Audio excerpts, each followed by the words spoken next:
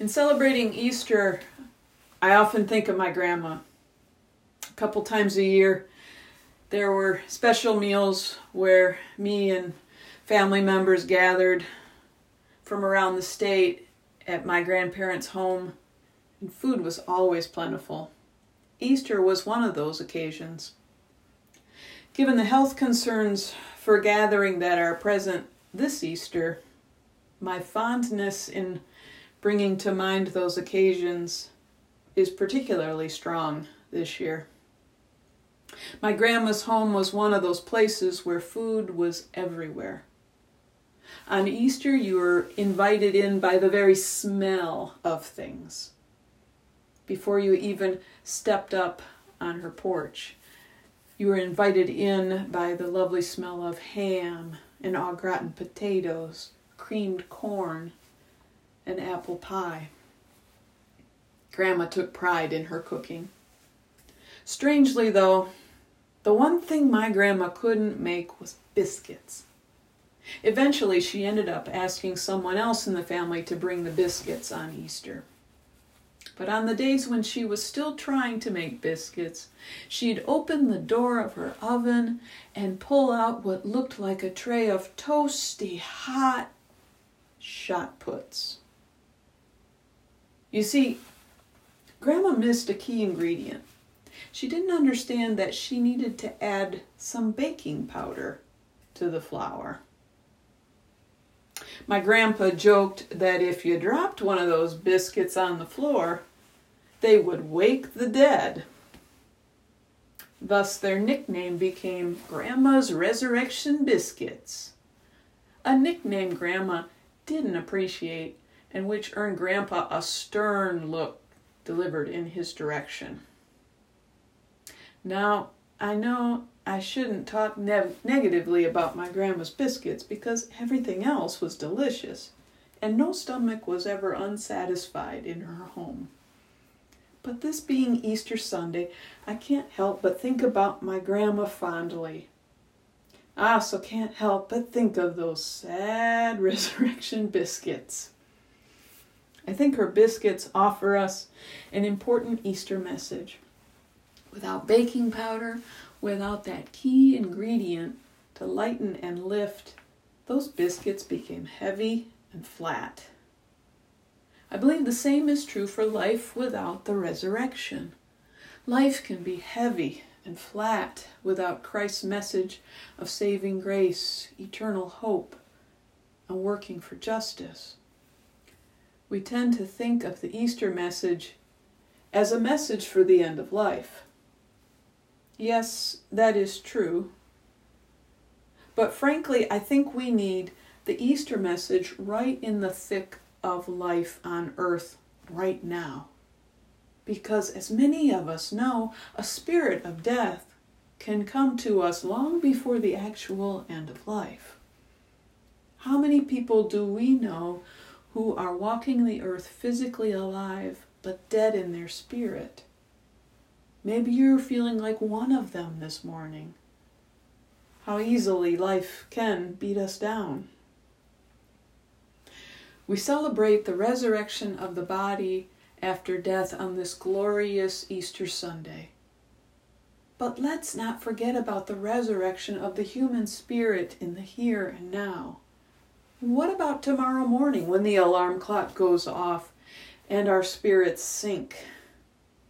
Where is the resurrection then? Where is the resurrection when we work night and day in a thankless essential job and still find ourselves deeper in debt and more afraid as we risk our lives by just being out? Where is the resurrection when we wake up one morning and realize nothing seems to matter to us anymore? Where is the resurrection when it seems that we are living in a dystopian world that needs us to isolate ourselves from others?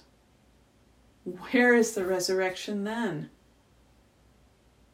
It's not just resurrection after death we need to find for our wholeness. It is resurrection during our time here on earth that I believe Christ points us towards as well. Like biscuits without baking powder, Life without the resurrection is heavy and flat and might break a toe. And today I say we bring that missing ingredient back.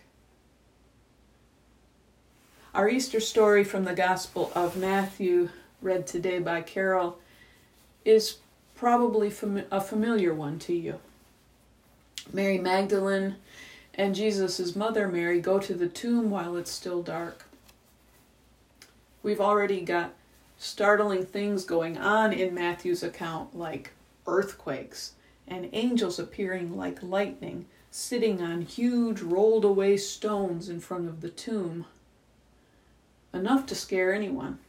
And yet the angel tells them not to be afraid, and that Jesus has risen from the dead and is going ahead of them into Galilee. There you will see him, the angel says.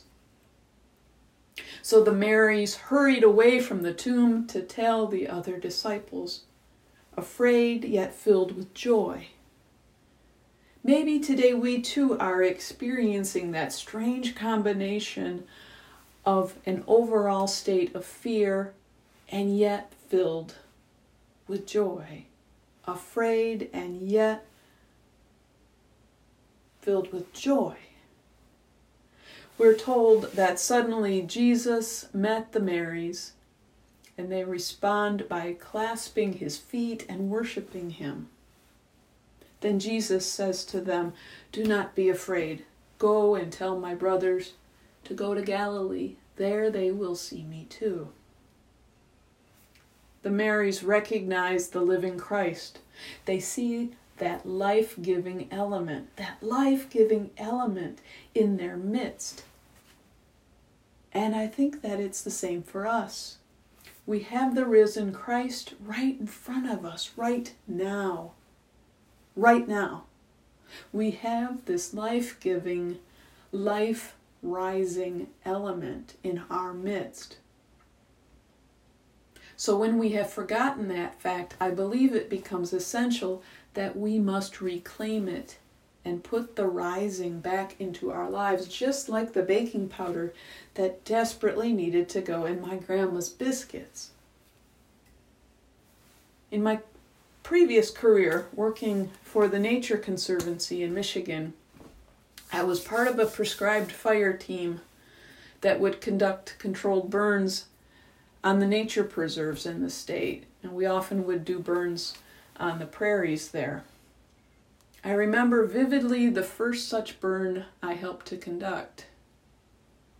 Flames leaped high in the air, acres and acres of field grass as high as your head, burning. From the edges of the property you could see bunnies and birds scurrying and flying to the woods for safety. And all that was left after a day of burning the property was the black, scorched ground. It was as if the very dirt itself had burned up. I have to say, regardless of what I had learned of the essential part of fire in ecological stewardship, that I was horrified at the stark scene before us as we left the property that day. Precious fields of grasses, flowers, and animals were gone. All that was left was a wasteland. That black emptiness of the fields remained for the whole growing season. And months later, the winter covered it with snow and ice and gave no indication that life could return to this place. One of my colleagues went out in the early part of spring to do some other work on that same property and brought back several pictures of images I had not expected to see. Surprisingly vivid splendor of flowers everywhere on the property, as if they had popped up overnight. Blue ones and white ones and bright yellow ones popping up all over the field. Some of these flowers came up to as high as my colleague's knees, and many others covered every surface where the grasses usually waved in the wind. All those seeds had laid dormant for so long in the ground. The seeds were choked out by the bigness of the life of the grasses. These images were such a brilliant symbol of renewal and diversity of life. It was a resurrection of life from no life. There was life in that field that I didn't know existed. There's still life in us all. We may be all cooped up doing shelter in place, and so we may feel like there isn't much life. And yet there is. Sometimes we just need to light a fire in us to clear out what is blocking the potential growth. We need that fire to help us find that missing ingredient and bring it back. And that ingredient for us is Jesus. The hardest part for us sometimes is to just get out of the way and let Jesus do the work. We often put up many blocks to the Holy Spirit. Rather, like those tall grasses, we have things like anger, worry, pessimism, doubt growing up high in us. At times, some of these things can seemingly be helpful to us. Other times, these things take over and shut us down and weigh us down.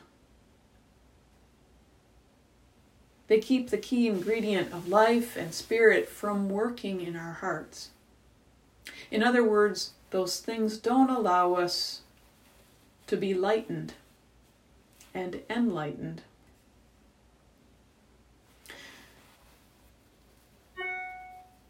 It's kind of like our middle daughter's favorite movie, Peter Pan. Even after watching it 700 times with her, I still love the scene where they gather together and think of a happy thought and add a little pixie dust, and they begin to float and fly up to the ceiling and out the window. That scene taps a deep human truth, that we all have a spirit that yearns for joy and lightness, a spirit that is meant to and yearns to soar. And then life gets in the way. When key ingredients go missing over time, our spirits sink and become flat and heavy and bleak. For everyone out there who feels that their dreams have been destroyed, their hopes dashed, their spirits crushed, here is the good news of Easter morning. The risen Christ can take our flat, heavy hearts and put back that key ingredient so that our spirits are not stuck in and on the ground, so that our spirits are not dictated solely by human pain, loss, or disappointment. Easter brings each of us a chance to see the life-giving element in our midst, even now. A chance to recognize the risen Christ right in front of us. Resurrection means a chance to start again. May it be so today. Let's pray together. Gracious and loving God, thank you for sharing another glorious Easter morning. Even in maintaining our social distance for the sake of caring for each other's health and safety, we come together in unity of spirit. We come together from many places, some from a place of rejoicing, many from a place of fear and perhaps hopelessness.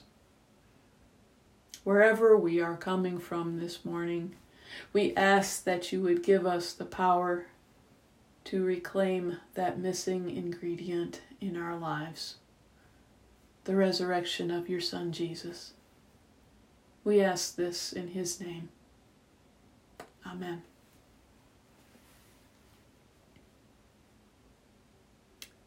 I would wish to each and every one of you a joy-filled Easter. Amen.